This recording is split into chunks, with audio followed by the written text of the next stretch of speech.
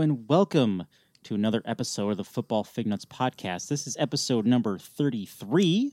I am Craig. I am Britt. And Britt, we are post-Super Bowl. Yeah. You excited? You happy? No. No? Oh, that's sad. It's a lot of work during the season, but now that it's over, it's just kind of like, ugh. Oh. Now what? But more importantly, what are you drinking there? Well, I went to a fantastic Super Bowl party hosted by my brother and one of our dear friends there, Mario, who occasionally listens to the podcast, happened to bring a beer bus or two full of delicious Two Roads beers, hashtag sponsor us, and it wasn't a huge beer drinking crowd, so at the end of the night, Mario handed me a big old bag and said, here, take this beer home. So I have a delicious Road to Ruin by Two Roads Brewing that was left over from the party. Hey, free beer tastes better. Free beer. Right. What are you drinking? I'm drinking water. Water? Yeah. What is that? Sad trombone noise. You mean the ingredient in beer? That is an ingredient in beer, yes. Oh, so you must not be feeling well. No, I've succumbed to a sinus infection. So. Well, you know what, then I will drink for the both of us tonight. Hand me 2 more beers. I will drink 4 beers in the next hour. And probably end up divorced. But You're married? Yeah, that's true. So the Super Bowl is behind us, as Craig said. Let's jump into it. We are now into the offseason. Officially. Yep. Let's jump into our burning hot take questions for the start of the offseason. Craig, you will give, I will receive. All right. I'm going to take a sip of my beer while you answer. Okay. Well, first question. Do you think the new coach of the of the Lions is going to have an impact, like immediate impact next season? Yes. Next question. Yeah, like their defense is going to be better? Or you think overall they're going to be a better team? Did you hear they hired Paul Pasqualoni as their, and I just bashed his last name, Pasqualoni? He was the coach at Syracuse during the McNabb era. He was a coach at UConn for a while. Complete defensive-minded guy. He's been an assistant in the NFL. He got hired today as their defensive coordinator. Oh. So you have a defensively-minded coach who brings in a very old-school, very experienced defensive-minded coach to play in the coordinator's role. Yes, I think the Detroit Lions are going to be a better team defensively next year. I mean, groundbreaking, maybe not, but top 10, I would say most certainly. Most certainly a top 10 defense next year. What do you think? I don't know. I'm going to have to see a couple games with them first to see how they gel with the new coach. And we don't have a schedule for they released the matchups, but they haven't released a schedule, so we can't say here's their first 4 games. So Did you know Matt Patricia is like an aerospace engineer? Is he? Like he's actually a rocket scientist. Can I just tell you too, I heard his post-game comments after the Super Bowl, and it's the first time I've actually listened to him speak. Okay. He does not look like he should sound like that. I somehow I felt he should sound more like Bluto from Popeye. Yep. And he comes out with this kind of just a little bit... So like Mike Tyson kind of well, thing. Not quite as high-pitched as Mike Tyson, but higher pitched than I thought. I was expecting down here, I'm a mountain of a man. And instead I got something more a little bit like this. As like, whoa. Huh. You cannot grow a beard like that and have a voice like that. It just don't match. It doesn't match. It does not. All right, so you're taking a wait and see approach with Detroit. And don't forget too, we haven't started free agency. The draft hasn't happened yet. I would be shocked though, and this is not my question, but just a follow up on what you said. I would be shocked if they didn't focus on defense in the draft. They've got a lot of good pieces on offense. I mean, maybe a running back, maybe another wideout, but I would think they got to be defensively focused in the draft. Yeah, I can see them going defense with their first pick. Right. Okay, so question number 2 is from me. Okay. Earlier today, Yep. Chris Ballard, the general manager of the Indianapolis Colts, sent out an email to the season ticket base entitled, "Meet our new head coach." And I think you can say where this is going. Oh, my. And said, please join us at 3:30 as we introduce our new head coach, Mr. Sean McVay. That's not right. That's not right at all. Oh, jeez. I'm doing it already. We're only 4 minutes in. You mean Josh McDaniels? Josh McDaniels. Damn it. Since just said to me on Sunday, he was like, you got to get your names down, man. It's really weird when you miss up names. I was like, oh, yeah, I know. Okay, Josh McDaniels. Obviously, that didn't come to pass. No, he's staying in New England. So, more embarrassed here. The head coach who sent out an email the coach who said, "Oh yes, I'll take your job," and then decided literally the night before, "No, I won't take your job"? The Indianapolis Colts franchise. Who's embarrassed here? All of them? To a degree, I don't think Josh McDaniels is. Although his agent quit. I remember you telling me that. So his agent just quit, and this is not new. They've fought it before. This was after. Yeah, apparently they've worked together on and off throughout. Do you know who career. the agent was? Was it a big name guy or? I'm not sure. I can look it up. If it's not jumping to you, it's probably not a big name guy. It's not like a. He was just like, I'm out of here after Yeah. he said no. But I think the head coach more, just because because of the email. Oh, the GM. The GM. Yeah. Yeah, I think I'm willing to give him a pass just because he was under the impression this entire time that the guy was coming, and he took full responsibility for it. He had a press conference today at 3:30 to announce that McDaniels had decided not to come to Indy, and when somebody said to him, "So what the heck was up with this email?" and he said, "That's totally my fault, completely my fault. I thought we had an agreement in place. I was fully expecting everyone to be here and us to be celebrating him coming. He changed his mind at the last minute. That is my fault. I sent that email out prematurely." Nice ownership. I like that. Yeah. Very upfront. So what do they? So the follow-up question to that is, what do they do now? They're supposedly, hold on to your hat here, they want to interview Frank Reich. Really? Frank Reich. Does he leave Philadelphia and go take? No. Could you imagine if Andrew Luck actually came back and they got some pieces in there? It could work. Frank Reich finally got a Super Bowl ring. I want to make the following statement, and this solidifies my point. Frank Reich won a Super Bowl with Nick Foles. That's right. So 3 backup quarterbacks won a Super Bowl. Yes. Think about that. Yes, in the same game. In the same game. So. And just for the record, Sean, I've been saying all season that I thought the Eagles... That was hysterical. So just because, you don't really listen, I highly doubt you do listen to this. That was hysterical. So so our buddy Sean, we have a group chat that we discuss all things football on, mainly in our DFS world. And I was giving Craig credit for the fact that he had been calling Philly all years, like from the very beginning. And our buddy Sean just responded with, "Oh yeah, well that was a great pick when Wentz was the QB, but what have you said since then?" And if you look back at the and I don't remember the exact week, the week that Wentz got hurt, I asked Craig during Burning Hot Take Questions, "Does this change your Super Bowl pick?" And his answer was, "No, I am sticking with Philly." Yep. So there. I would say, we're going to lose a listener from Sean because I'm criticizing him, but Sean don't listen anyway. So thanks a lot, Sean. Yeah, thanks for your support. All right, Burning Hot Take question number 3 is yours. Hold on, I need some water. Yeah, that's fair. I'm dead air. I should probably talk while Craig drinks. Yeah, that's fine. Okay, he's back. We're good. We'll do it live. What do you got? Super Bowl related, not necessarily, NFL part of it. What was your favorite Super Bowl commercial, or did you even have one? Oh, they're not like they used to be. I mean, the Tide commercials were pretty entertaining just because they were kind of retro and different at the same time. I mean, I don't watch Stranger Things. From what I understand, the guy who he's a main character in Stranger Things. That was a big thing. Honestly, for me, and this is my geekdom is going to show, the Solo teaser was big for me. I am very much looking forward to the Han Solo movie. I was surprised by that. I'm more interested now. Yeah, I'm hoping it doesn't suck.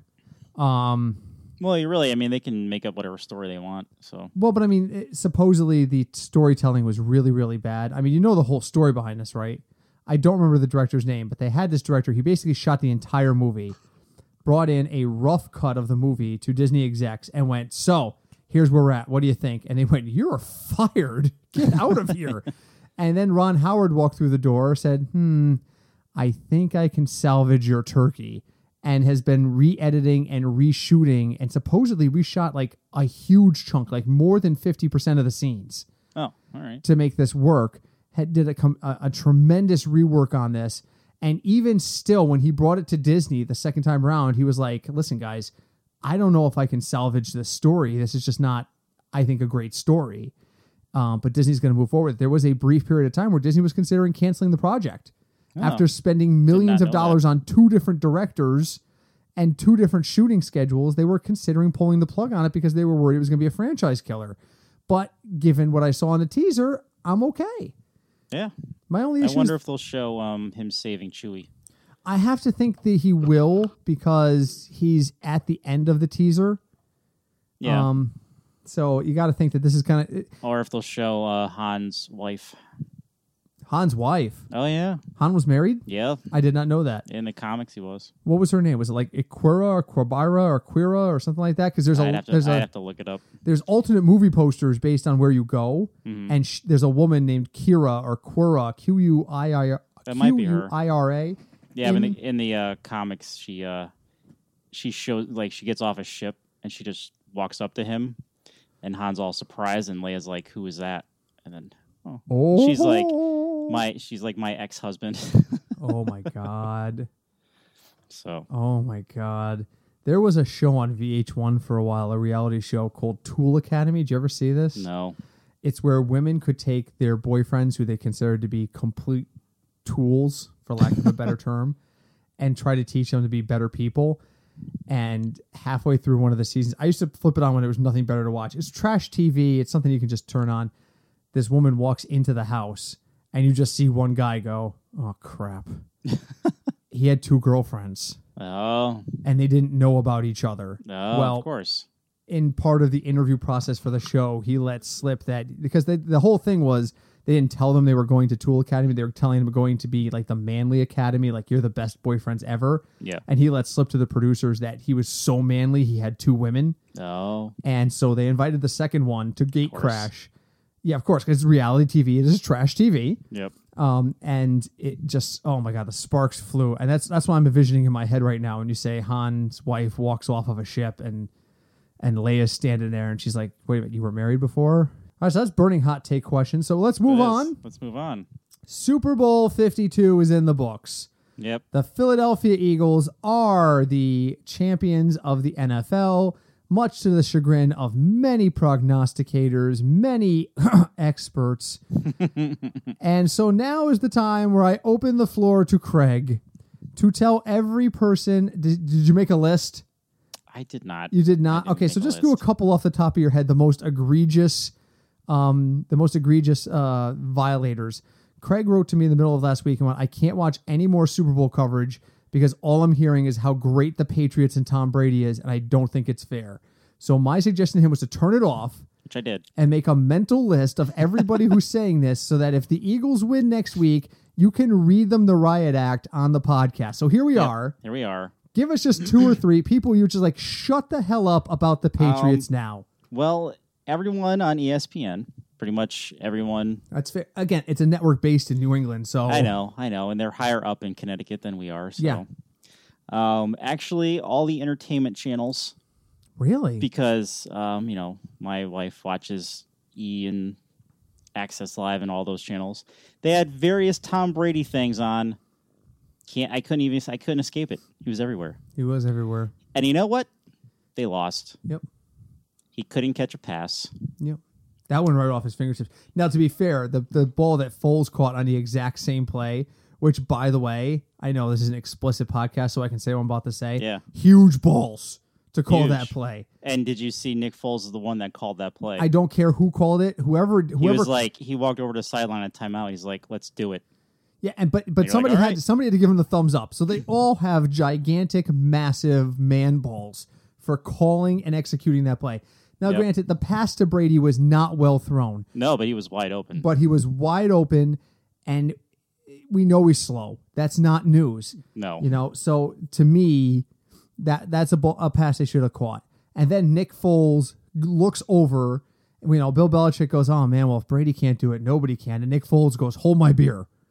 And goes over there and converts the freaking play.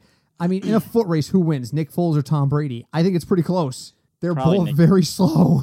Probably Nick Foles, though. Probably Nick Foles, but a better thrown ball. But here's the thing that I've been saying, and I know we have Patriot fans that listen.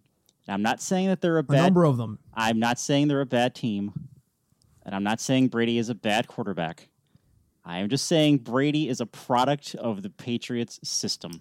Okay, so we're going to turn this into a Craig counter Craig right there. You finish this, and I'm going to tell you why you're wrong. And then the other thing, when people play the Patriots and they get ahead, even if it's like by 4 points, they completely change how they play. Yeah. Doug Peterson said, screw that. We're just going to keep playing the exact same way that we're playing. We're going to go for it on fourth down. We're not going to hold back. We're going to run when it works. We're not going to stop because, Patriots don't have a good run defense. Mm-hmm. Decided to actually play football against the Patriots, and they won. So here's why I'm going to tell you why you're wrong. With one sentence. Mm-hmm. You're not wrong that Brady is a product of the system. Name me a quarterback, and this is something I brought up at the Super Bowl. Mm-hmm. Name me a quarterback that is not a product of the system in which they play in. I can think of 3 in the history of the NFL. Like made a direct impact on their team as soon as they started? Or was able to change systems and not skip a beat. Carson Wentz. He's only had one system. He's only played on one team in the NFL. Doesn't matter. He walked into it. No, that doesn't count. Yes, it does. No, it doesn't, because that's the initial system. That's like that. That's no, like, he just went from 4 years of college into the NFL. That's right. And the initial NFL system he learned was the Philadelphia Eagles, Doug Peterson system, so it doesn't count. That still counts. No. No. We're talking about in an NFL. Name me a quarterback in the NFL who changed NFL systems and was immediately successful for a prolonged, at least like a season or 2. There are 3 names that came to mind, and that was it. Montana was one. I'll feed you the other 2. All right. The other 2, oh God, now I got to remember them. There you go. Was Montana, Peyton Manning. Mm-hmm. Immediately walked into Denver and made a direct impact on their win-loss. Yep. And Brett Favre immediately walked into the Jets and took them to... Actually, I was just thinking... And then immediately walked into the Minnesota Vikings and took them deep into the playoffs. I think they made the NFC Championship, if I remember correctly. I could be wrong. Other than that, name me a single quarterback who changed NFL systems and was immediately successful. Go. I'll wait here. I am still going with my Wentz argument. No. Because when you're a rookie, you're completely, it's brand new. Exactly. You're completely so lost. It's not a system change. It's learning a system for the first time. No, it's not. You're changing from a college system to the NFL. So what NFL coach did he play with before at the NFL level before he played with the Philadelphia Eagles? I still think it counts. Doesn't count. It doesn't count. All rookies come in with that, and there's a bunch of rookies who have the talent and the ability to pick up their first system. But they're horrible. Or I'm not saying all of them, but I'm saying a bunch of them. Name me a veteran quarterback who changed teams and changed systems and was immediately successful. Look at Matt Ryan when a system changed around him this year. He didn't even have to change teams. His offensive coordinator left, and it all fell apart. Julio Jones is a coin flip on every pass. Well, I don't think that involves coaching. I think that's all coaching. Him not being able to catch? Yes. Because I think the play scheme has changed. They're not familiar with it. They're not comfortable with it, and it's different than their skill sets. I think that's a huge thing. I don't know if so I will challenge you one last time. Name me one other quarterback. Can't think of one right now. Kansas City has brought in a litany of quote-unquote veteran quarterbacks in the last 20 years. Steve Bono, Elvis Grbac, Joe Montana, even Steve Wow, we went way back there. And DeCraig. There's a bunch of them. Steve Craig. Not DeCraig. Steve Craig. Dave Craig. Jesus! Jesus did not play. You jinxed yourself ever since you mentioned the name thing. Yeah, I did. It's in my head now, so now I'm overly reacting to it. Jesus did not play for the Kansas City Chiefs, by the way, to the best of my knowledge. But none of them were successful except Montana, who in his first year took him to the AFC Championship before getting crushed by the Bills. It is extremely hard to change systems and be successful. So I think that while Brady is a product of the Patriots system, that's not a knock on Brady. That's just the way the NFL is. What he's done is found a system that works with him, and he and the coach have both agreed that this is going to stay put. That doesn't make him the greatest quarterback to walk the earth. I never said he was. Not you. Never accepted the GOAT argument.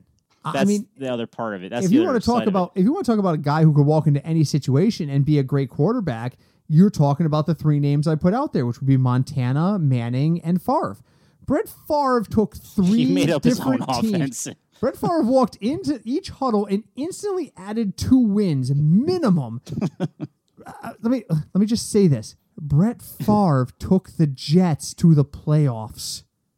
Yeah. The only other quarterback in the last 5 or 6 years to do that was a guy named Matt Sanchez, and he sat on a football. He did. Like an egg. Like he was trying to hatch it. He might have been. So I'm just saying, yes, Brady is absolutely a product of their system. But keep in mind, too, how many times the offensive coordinator changed in the time Brady has been there, and he keeps rolling because Belichick's system is pretty consistent across coordinators.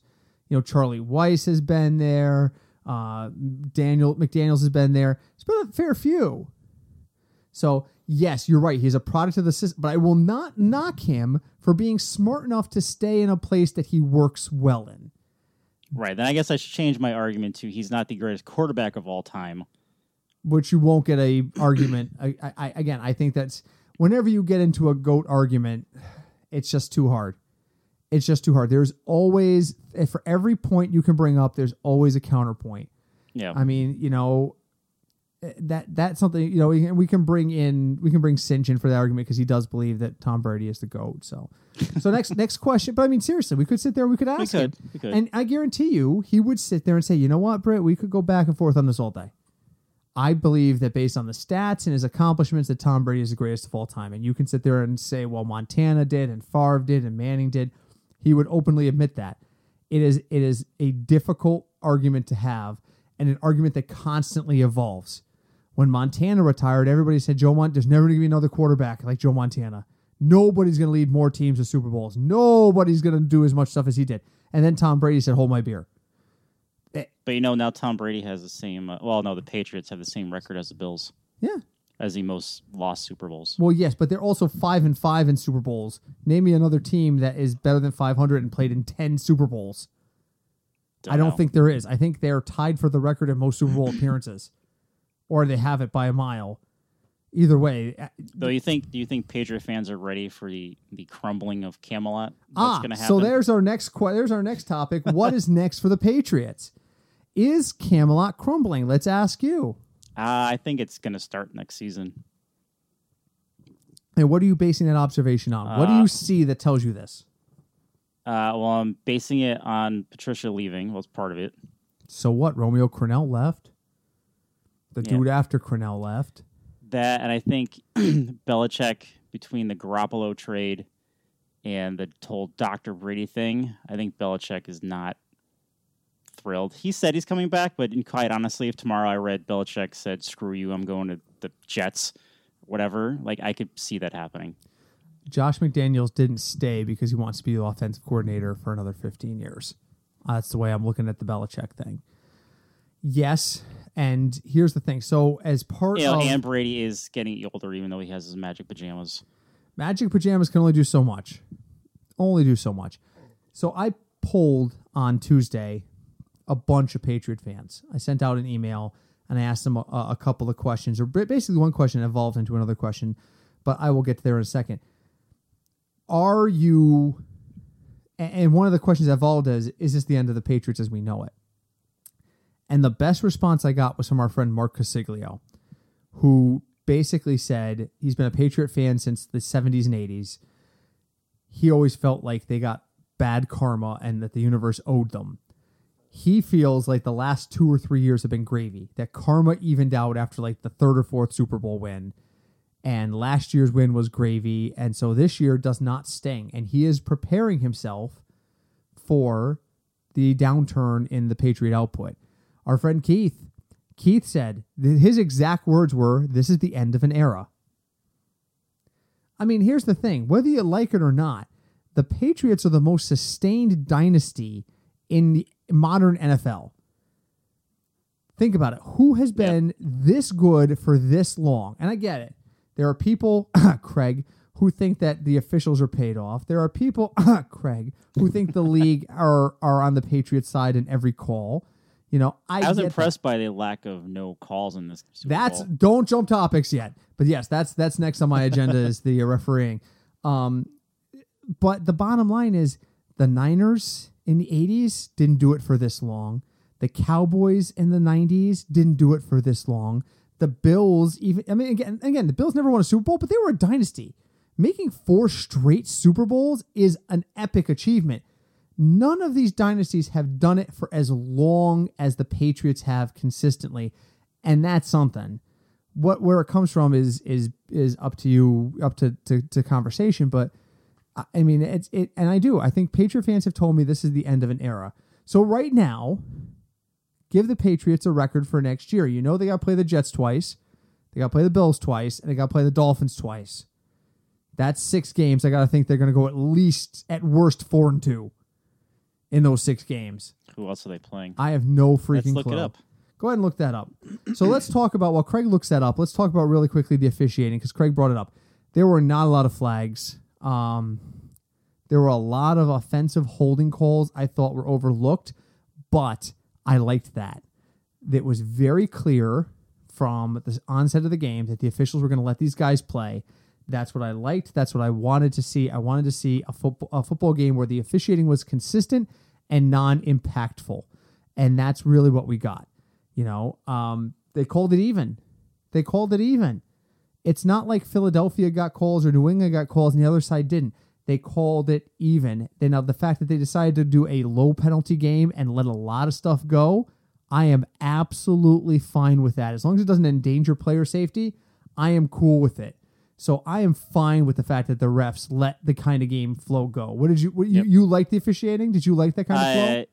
Yeah, I'm glad they let them play, and nothing too huge was. I don't feel like anything too huge was missed. There wasn't like any play where I was like, oh my God, how can you miss that? Right. I didn't or feel why that did way. you call that? Right, exactly. And that's what you worry about, because what tends to happen in these games is 3 calls go in one direction. Like we saw, like you were very critical of the Jacksonville penalties in the Jacksonville Patriot game, that all of a sudden there was 2 or 3 calls in like a minute period that resulted in 60 plus yards and swung the momentum. There was nothing like that in this game. No, nothing. And I liked that. So were you able to pull up their opponents? Yep. So they're playing. All right, I'm going to do win-loss with you right now. Just go off the list. Colts. You want home and away? No, I don't care. Okay. You know, yeah, I guess we should. All right, this is home. Okay. Colts. Win. Jets. Win. Packers. At home? Yes. Win. Vikings. Loss. Dolphins. Win. Texans. Win. Bills. Win. Chiefs. Win. That's a win. Sorry, Chiefs. Okay, this now is we're going away. Away. Jacksonville. Loss. Steelers. Loss. Jets. Win. Detroit. Win. Bears. Win. Dolphins. Win. Bills. Loss. Titans. Win. That puts them at 12-4. What were they this year? Like 14-2? Yes. So there it is. Automatically, it's a 2-win swing. And again, a part of this is that they play one of the worst divisions in football. The worst divisions in football. Do. And I gave the Bills a win at home because they will lose. I can see the Jets beating them once. That's the thing. They're going to go. You never know what happens when they play the Jets. They're going to probably go 4-2 or 5-1 in division. They're probably going to. But who that one team that beats them is going to be, you never know. There's always those games you'll look back on and went, holy crap, how did that happen? And maybe that's what we can do next week. We'll take a look at all the results. We'll go back to like week 3 and take a look and went, holy crap, how did that happen? You know, we can do that. I mean, we got a whole offseason to fill. But the Olympics are starting next week, so we're going to talk a lot about Olympics. So, okay, so what's next for the Pats is they've got to recover, they've got to regroup, and they've got to start grooming a successor for Brady. Don't care if he's going to play 4 or 5 more years. How many years was Aaron Rodgers on the bench behind Favre? 3? 2? I think 3. 2 or 3 seasons. I think you're right. I think it was 3. Behind Favre the entire time, and he stepped right in. You have got to start getting Brady's successor ready. And you started doing it with Brissett. You started doing it with Garoppolo, and then you traded them both. You have got to stop listening to what Tom Brady wants and start reminding who signs Tom Brady's check. There you go.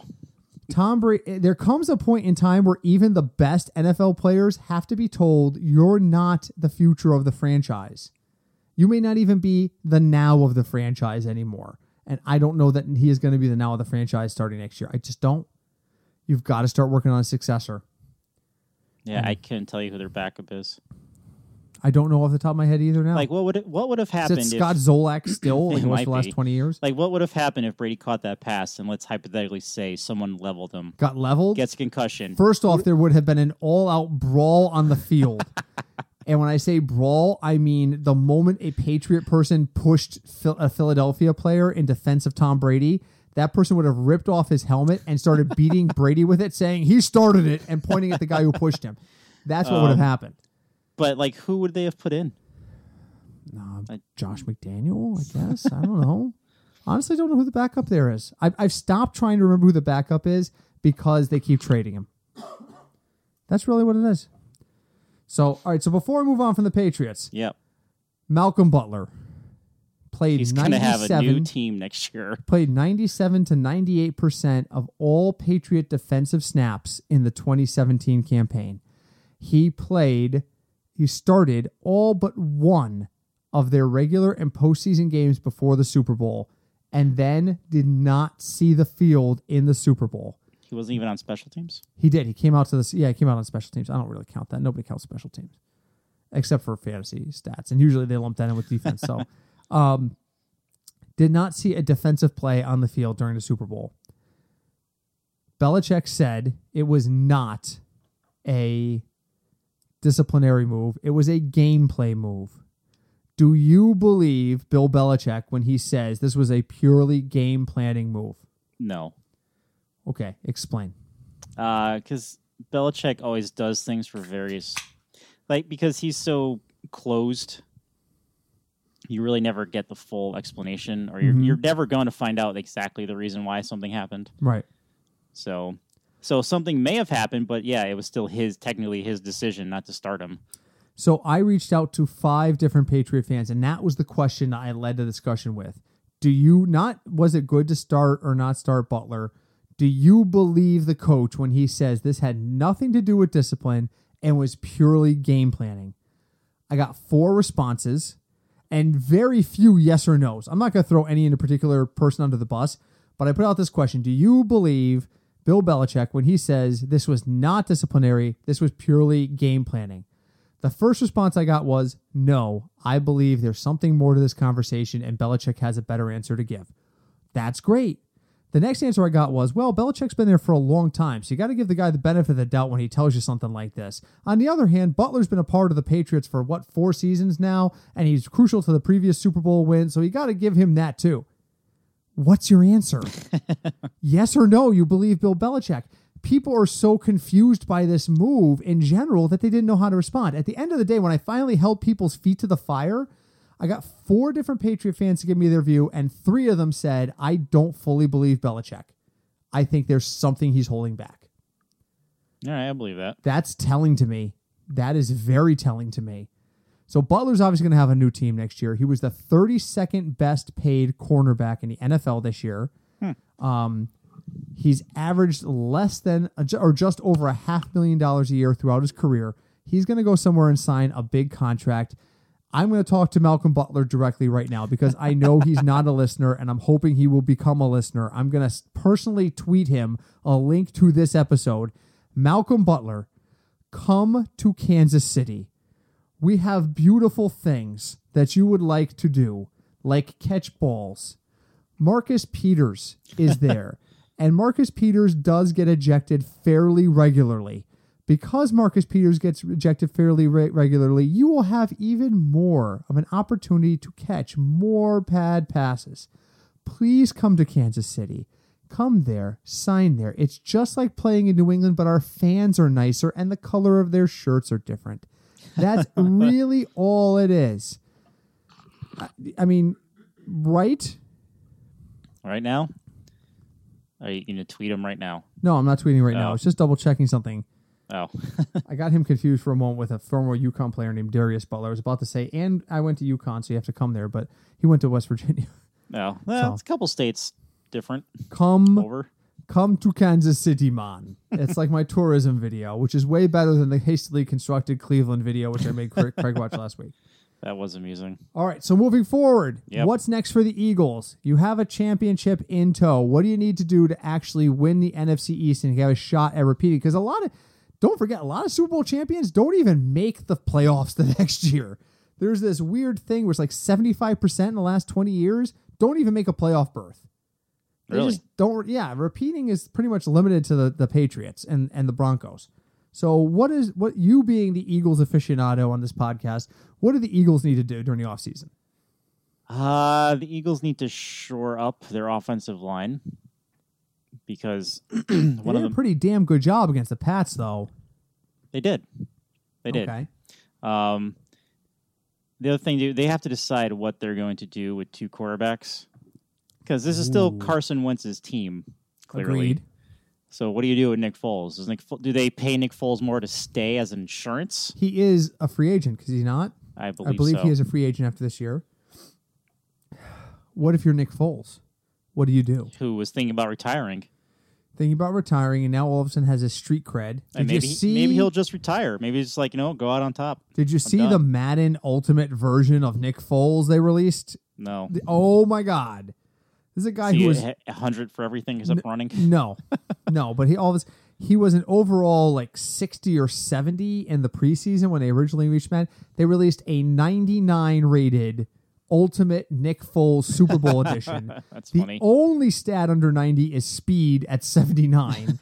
Everything else is like accuracy, downfield 97, short accuracy is 99. Now, does this mean Nick Foles might be on the cover of Madden next year? It's possible. That would be awesome. And he retires. That would be awesome. Here was my issue with the Madden thing, because it was all over Twitter, so I stopped to look at the actual digital card. His accuracy while running is like a 94, but Nick Foles doesn't run. So how do you know that? How can you rate? It's someone's job at EA to come up with these stats. Maybe that's what you should do. Maybe that should be your next career. Maybe. Just come up with stats for players. Maybe.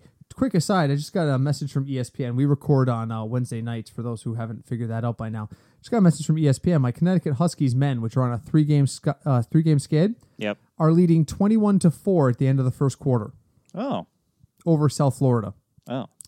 What college basketball team scores 4 points in a quarter? Wait a minute. 21-4 college basketball. Come on. How's that possible? I don't know, because we're here talking about football. Did they just not give? They just like pass the ball to UConn? That's the women. Oh, I'm sorry. The men are on a skid. Even still, that means you made 2 baskets the entire quarter? In 15 minutes? I think they're 12. 12 minutes? It might be 15. I don't know. I don't pay attention to the clock. First off, you watching the UConn women is like, once they're up by double digits, you turn it off. You go find something else to do, except during the tournament. I mean, it's just... Anyway. So 21-4, there's your scoring update. How do you do that? Now, by the time you hear this podcast, the game will have been over for 2 days. Yes. But at least. So, all right, so we talked about the Pats, talked about the Eagles, we talked about what's next for Nick Foles and Malcom Butler, we talked about what's next for the different teams that participate in Super Bowl 52. We spent about as much time recapping Super Bowl 52 as we did on the prop bets for Super Bowl 52. That's right. Did you win any of those? I lost. Okay, so my brother did a prop bet pool for everybody who was there. Yep. And I missed the prop bet pool by 1 freaking point. Oh, there were 20 bets, and I got 15 of them right. And I got You ready for what cost me this pool? Okay. There are 2 that I got wrong that I'm kicking myself for. One was I did not realize Pink had the flu, so I took the over in the national anthem. And the guy who won took the under. I took the under in that. Yeah, and you were right. It was like a minute 52 officially, or a minute 53. And then the other one on his list was, will Justin Timberlake start his set with a hat on? And of course, Justin Timberlake came out dressed like he had just gone to Goodwill, gotten an old white suit, and then rolled around in a dumpster for half an hour to get some color on it. Yep. And no hat. No. And that's really what cost me the pool. That was it. So my brother did do, really quickly before we move on, an innovative kind of thing, though, at the Super Bowl. He did poker chips with the numbers 0 through 14 on them. Okay. And then the word none on a 15th chip. And everyone got to pay into a pool to draw a chip. The first touchdown of every quarter, whatever number was the minute marker matched your chip, you won. So the first touchdown was scored with like 8 minutes and 23 seconds left in the first quarter. I was holding the chip that's had 8 on it, and that was the minute marker. I won. Oh, okay. That's cool. I liked very random. I felt bad. Our friend Cinch, first quarter, drew 0 and 1. Oh. And then, of course, once there's a touchdown, he's done. Second quarter, he drew like 1 and no scores. Oh, so every quarter you redo it. You redraw. So he had the worst drawing luck of all time. I felt so bad for Cinch. So, all right, really quick. So the other thing that happened outside of the Super Bowl was the trade of Alex Smith. And if you read the article on WordPress, if you have not, fignutsdfs.com, I put up an article last week. Right after we finished. Literally half an hour after I got home. Those people who know me know I hate pants. Don't you hate pants? Don't you hate pants? I am with Homer on that. I hate pants. So when I get home, the first thing I do after doing this podcast is I get comfy. I've worked a full day. I've done podcast prep in my spare time between work and now. The first thing I do is the pants come off. I sit down. For those of you who know Britt, that's a wonderful image, isn't it? Yeah, exactly. I'm going to send you guys a full body image of me pointing at my pants and put it on Twitter tomorrow so you can all see the glory that is Britt and imagine me without pants. Oh, boy. Hi, Deb. Hi, Deb. How does that translate? How do we go from Britt without pants to saying hi to Deb? I don't know. That's terrible. Craig's trying to say this is, just blow the whistle. Blow the whistle. It's like when we heard Ric Flair talk, it was cut the mic. Cut the mic. Cut off his mic. Go on. All right, so anyway. I took my pants off. I sit down. I'm not on the couch 3 minutes getting comfortable. A text comes through. Alex Smith just traded to the Washington Redskins. After Craig and I spent almost 15 minutes talking about where Alex Smith should go on a podcast that would not be released until the next morning. I was ripped. And I said in the article, and I almost did it. I picked up my phone, and for a half a heartbeat, I was going to text Craig and went, we need to re-record. And I got up off the couch and I stood there for a moment. And I thought about putting my pants back on and coming over. And I must have stood there for a good solid minute or two because finally my wife looked over and went, what are you doing? Because I was literally just standing there with the phone in my hand looking like I was lost. And I'm like, I think I need to go back to Craig's. No, I'm not doing this. So Alex Smith to the Redskins, not a destination we anticipated. No, but what do they do? Well, they're slapping the franchise tag on Kirk Cousins so that they can sign and trade. They can do a sign and trade on him, and that's not a bad idea. But if I were Kirk Cousins, I would just refuse to sign the franchise tender. You know what I would do? No, this is what I would do if I were Kirk Cousins. I really want to annoy the Redskins. I'm going to go sign the franchise tender the day camp opens, not the day before. Like if camp officially opens at 9 o'clock on August 1st, I'm showing up at August 1st at 8:45 with a pen in my hand. And I'm going to sign your franchise tender and force you to keep me as the backup and pay two different guys as a top $5 million quarterback. Yes. Yes. Now, don't forget, when you those deals, you can offset some of the money in the first year, the way the cap rules work. So you can offset some of the Alex Smith money to make this possible and be really deep at quarterback. You could do that. But next year, when Kirk Cousins is gone, because he's going to go after his franchise tag runs out, you're going to be left with a hole you need to fill and no money to sign that quarterback. And who are you signing to stick around at that point and help Smith out? RG3. No. Whatever happened to him? I think he's running a music studio in Nashville. I don't know. I just made that up off the top of my head. But it's a good move, but you've got to let Nick Foles go. You cannot. Nick Foles. Jeez. You've got to let Kirk Cousins, and I said that because I almost said Kurt there for a minute. You have to let Kirk Cousins go. You have to. You cannot play this franchise tag. Let him go to the Jets. Just let him. You, for 2 straight years, you were like, we're not going to give you a long-term deal. You need to prove yourself. For 2 straight years, he was a top 10 quarterback. He was. And that's not proof enough that you went out and got Alex Smith, who for 1 year was a top 5 quarterback. 1 year. How long was he on the Chiefs? Well, let's see. Since Reed got there, so this was his 3rd season. You know, you have got to let Cousins go. Washington makes some weird. He can burn you. He can burn you if you put the franchise tag on him. He can burn you. He can sit there and sign that tender and then force you to either. Then you got to find somebody who's willing to trade him and take on a franchised quarterback salary with no guarantee he's going to last longer than a year. And that better happen before the draft because nobody's trading for a quarterback after the draft. It's not happening. Unless they really need to. Unless someone dies.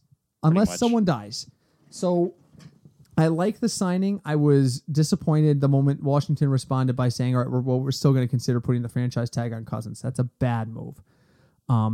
But I don't think Smith will do well. I'm going to tell you Washington's a 5-win team next year. Heard it here first. 5 wins for the Washington Redskins. They're going to have less wins than the Giants. Yes.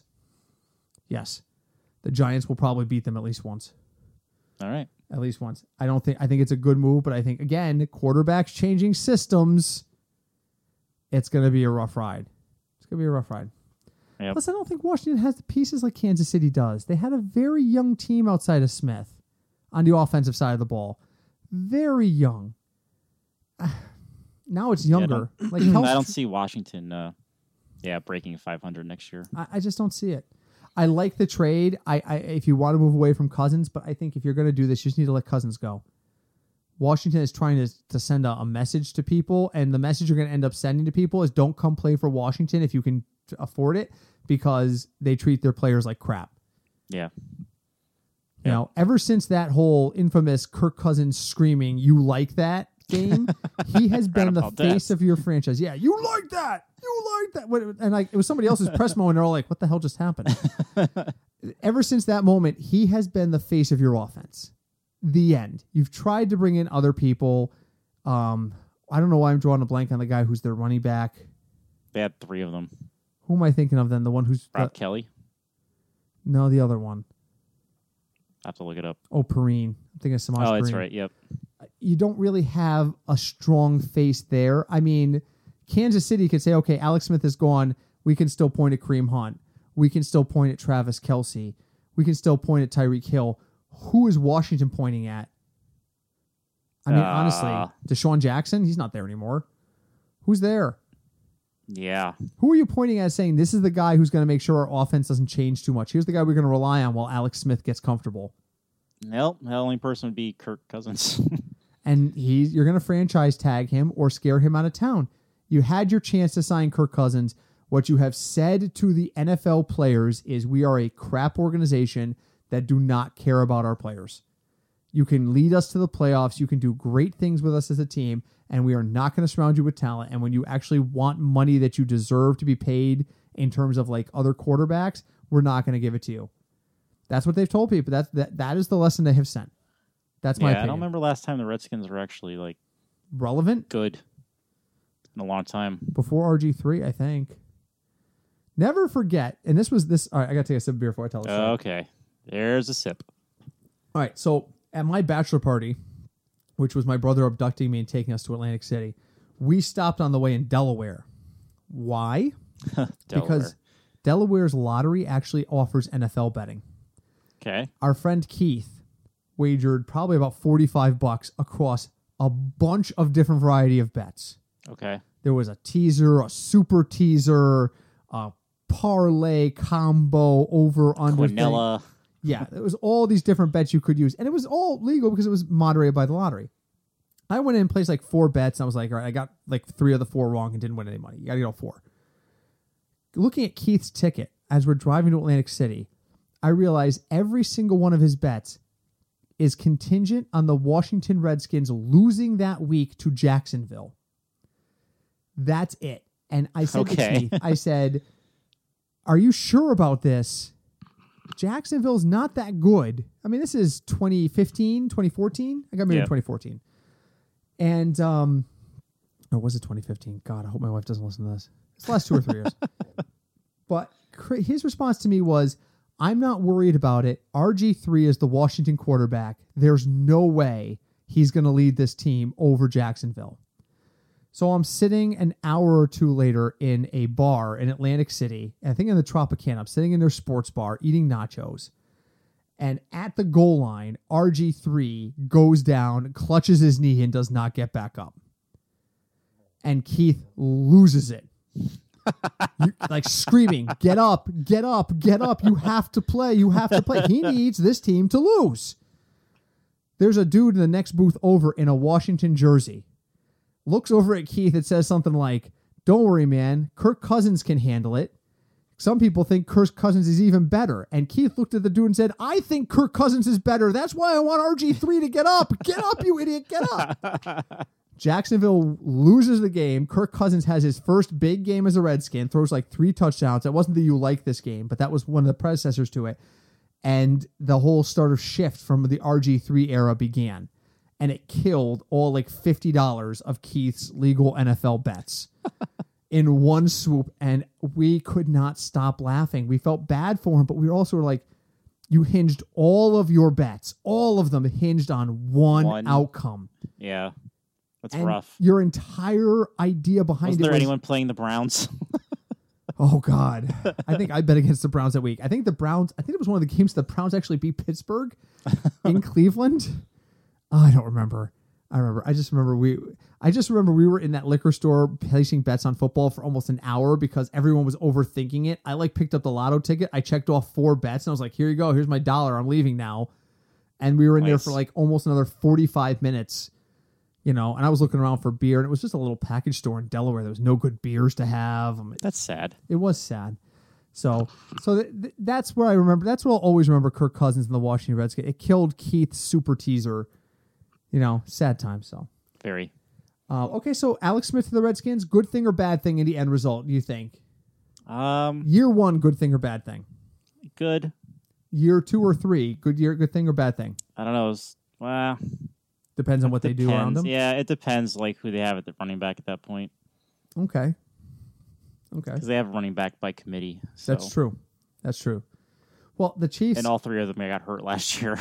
The Chiefs went into this year with a plan for running back by committee, don't forget, with West, Hunt, and Hunt. They had planned on West splitting the role with Kareem Hunt, and then West, of course, got hurt in the preseason, and Kareem Hunt took on a more starring role. It'll be interesting to see what they do with West back for a full season now, but we'll see what happens. So, all right. So we're just about out of time. What do you want to add today? We got a few minutes. All right. So really quick. Yeah. Someone offered Le'Veon Bell. They said, would you play for the Jets for $50 million? $60 million. Yeah, we shared this tweet with each other. And he said, that's not enough. And I hate to tell Le'Veon Bell this, not to take away from his skill, but no running back is worth $60 million. I'm going to speak directly to Le'Veon Bell just now as I spoke to Malcom Butler earlier. Le'Veon, listen to me. You spent a half hour of your life this summer filling out, videotaping, and posting an application at Dairy Queen because you were concerned about money. If the Saskatchewan Roughriders offered you $60 million tomorrow, you would go. You've played for winning teams before. It is clear that you are concerned about the longevity of your career and you want to take care of your family, and I have no problem with that. But don't tell me that the Jets are going to make you the highest paid player in football, and you would say no because it's the Jets. After the stuff you've done to make it clear you feel you deserve more money, I don't believe that for a freaking second. Sincerely, Britt. Agreed. It's no. Everyone has a price. Yes, and everyone's going to pay. Said. Did you see the? Were you the one who shared me the WWE moment with Andre the Giant winning the title for the first and only time, and then selling it to Ted DiBiase? Oh yes. Yeah, was that 30 years ago? Yeah. Yep. 30 years ago. Yep. 30 years ago. I just remember I was watching the clip you sent me, and how excited people were actually cheering the fact that Hulk Hogan had lost to Andre the Giant. Because Andre was just such a fan favorite. Everybody loved Andre. Yep. And everybody's cheering and like, yay, Andre, you're awesome. Yay, Andre. And then he was like, no, I'm giving it to Ted DiBiase because he gave me $1 million. That's not even close to the right accent. No. Voice. That was much more of an Arnold voice. I'm sorry. I apologize to everyone, including Andre the Giant. You can't do a French accent. No, I can't. And then all of a sudden everyone was like, wait, what? Oh, okay. Well, Andre's rich now. Yay! They went from there. So more beer for him. How many beers did he drink? Was that world record? A lot. It's like hundreds, isn't it? Yeah. Didn't he have like 150 beers or something like that in one sitting at a bar? Yep. And like a normal can looked like a AA battery in my hand. He was huge. He was a large individual. He was very huge. Large. I mean, you don't get the title the Giant by being a short dude. I mean, this is a valid point. A valid point. So we're wrapping up. Final thoughts. We're going into our off season. We're going to be looking at making some changes. We're taking steps to try, not some changes like major changes, but we're going to try and some new software to potentially bring in guests. We are accessing some podcast marketing services. There are rumors on the wind that we might be joining a podcast network for season 2. Nothing confirmed, so I can't drop any names, but we are in the works to make sure that we can improve and continually adapt the show to meet your guys' needs. We will start the prep work for 2018 probably right after the draft. Yeah. I think doing it too early is like, it would just be us guessing. I like love. I don't know. I love that some folks feel like they can do mock drafts now. I can't do mock drafts. No, it's too early. I can't. I don't know enough about who is where and what's going to change. And it's not even like when Alex Smith going to Washington, how that changes Alex Smith. That the ripple effect, that changes Pat Mahomes' value. That changes Kirk Cousins' value. That changes the value of everyone on each of those teams' offenses in some way, shape, or form. Definitely. You cannot tell me that Tyreek Hill's value does not change in some way, shape, or form by making a switch from the passer of Alex Smith to Pat Mahomes. Whether you like Pat Mahomes or not, either way, every receiver's value changes. That's very true. I don't think people consider that. Offensive line changes everything with pass protection and with the running backs. Tight ends change everything with the way defenses guard the pass. It's all still up in the air. So I'm going to wait at least a month. Not to mention, I could use some time to decompress. We have been doing this since July 1. Since July. I mean, So hey, now we have the Olympics. You have Olympic curling. Yes. So next week, I'm going to promise you this. There will be at least a couple of minutes about curling. For those of you who don't know, I am a member at Nutmeg Curling Club here in Bridgeport, Connecticut, and so the Olympics is a big deal for us. So there'll be a few minutes on curling next week. Craig, did I ever drag you down to the club? Were you there the day we introduced Sean to it? Yes. Okay, so I'm sorry for that. You should come try it another time without Sean. It's much more enjoyable. So, and for those of you who have never tried curling, go try it. It was invented by the Scottish. The people who brought you golf and drinking bring you golf on ice. Golf on ice, essentially. No, golf, I guess not. You know what it is? Here's what it is. It's golf on ice. If there was one hole and you got to intentionally try to hit your opponent's ball out of the way on every shot. All right. If you guys stood on the edge of a putting green and your object was not only to get into the hole but to knock your opponents out of the way at the same time, it would be more like golf on ice. So, all right, final thoughts. Craig, go. Welcome to the off season. Yeah, welcome to the off season. Man, this went by. The season went by quick. Oh God, no, it didn't. I don't know. I feel like we just started. But hey, you know what? 7 months ago. We're 33 episodes in. We've been doing this for over 8 months. Yeah. I need a nap. I haven't slept since July. Probably not. It's like that episode of The Simpsons where Bart has the weird powers and he won't let Krusty sleep or die. He has to make him keep broadcasting. Oh, yeah. Yeah. I think it was one of the Treehouse episodes, but... Anyway, yes, we will be shifting into off-season mode, but don't worry, there'll be plenty of content. There'll be a lot more nonsense now that we have time. We're going to talk a little bit more board gaming. We're going to talk some curling. We'll talk a little bit about video gaming because Craig is big into the electronic gaming. I've got a tabletop tournament coming up, or convention rather. So we'll talk a lot about that stuff too. So you get a lot more nerd culture and probably a lot more. But if anything happens major sport wise, well, of course we'll cover that first. Yeah. But on the days where there's not a lot going on until we get closer to the draft and get some draft coverage, we'll do some fun stuff along the way. So please stick with us. Thank you for coming along with us this far at FigNutsDFS.com, FigNutsDFS on Twitter, and of course our Facebook page. We'd love to hear from you and leave us reviews on iTunes. We're up to a total of 7 reviews, so we actually have a posting on iTunes with our reviews on it. Keep it coming. We really appreciate it.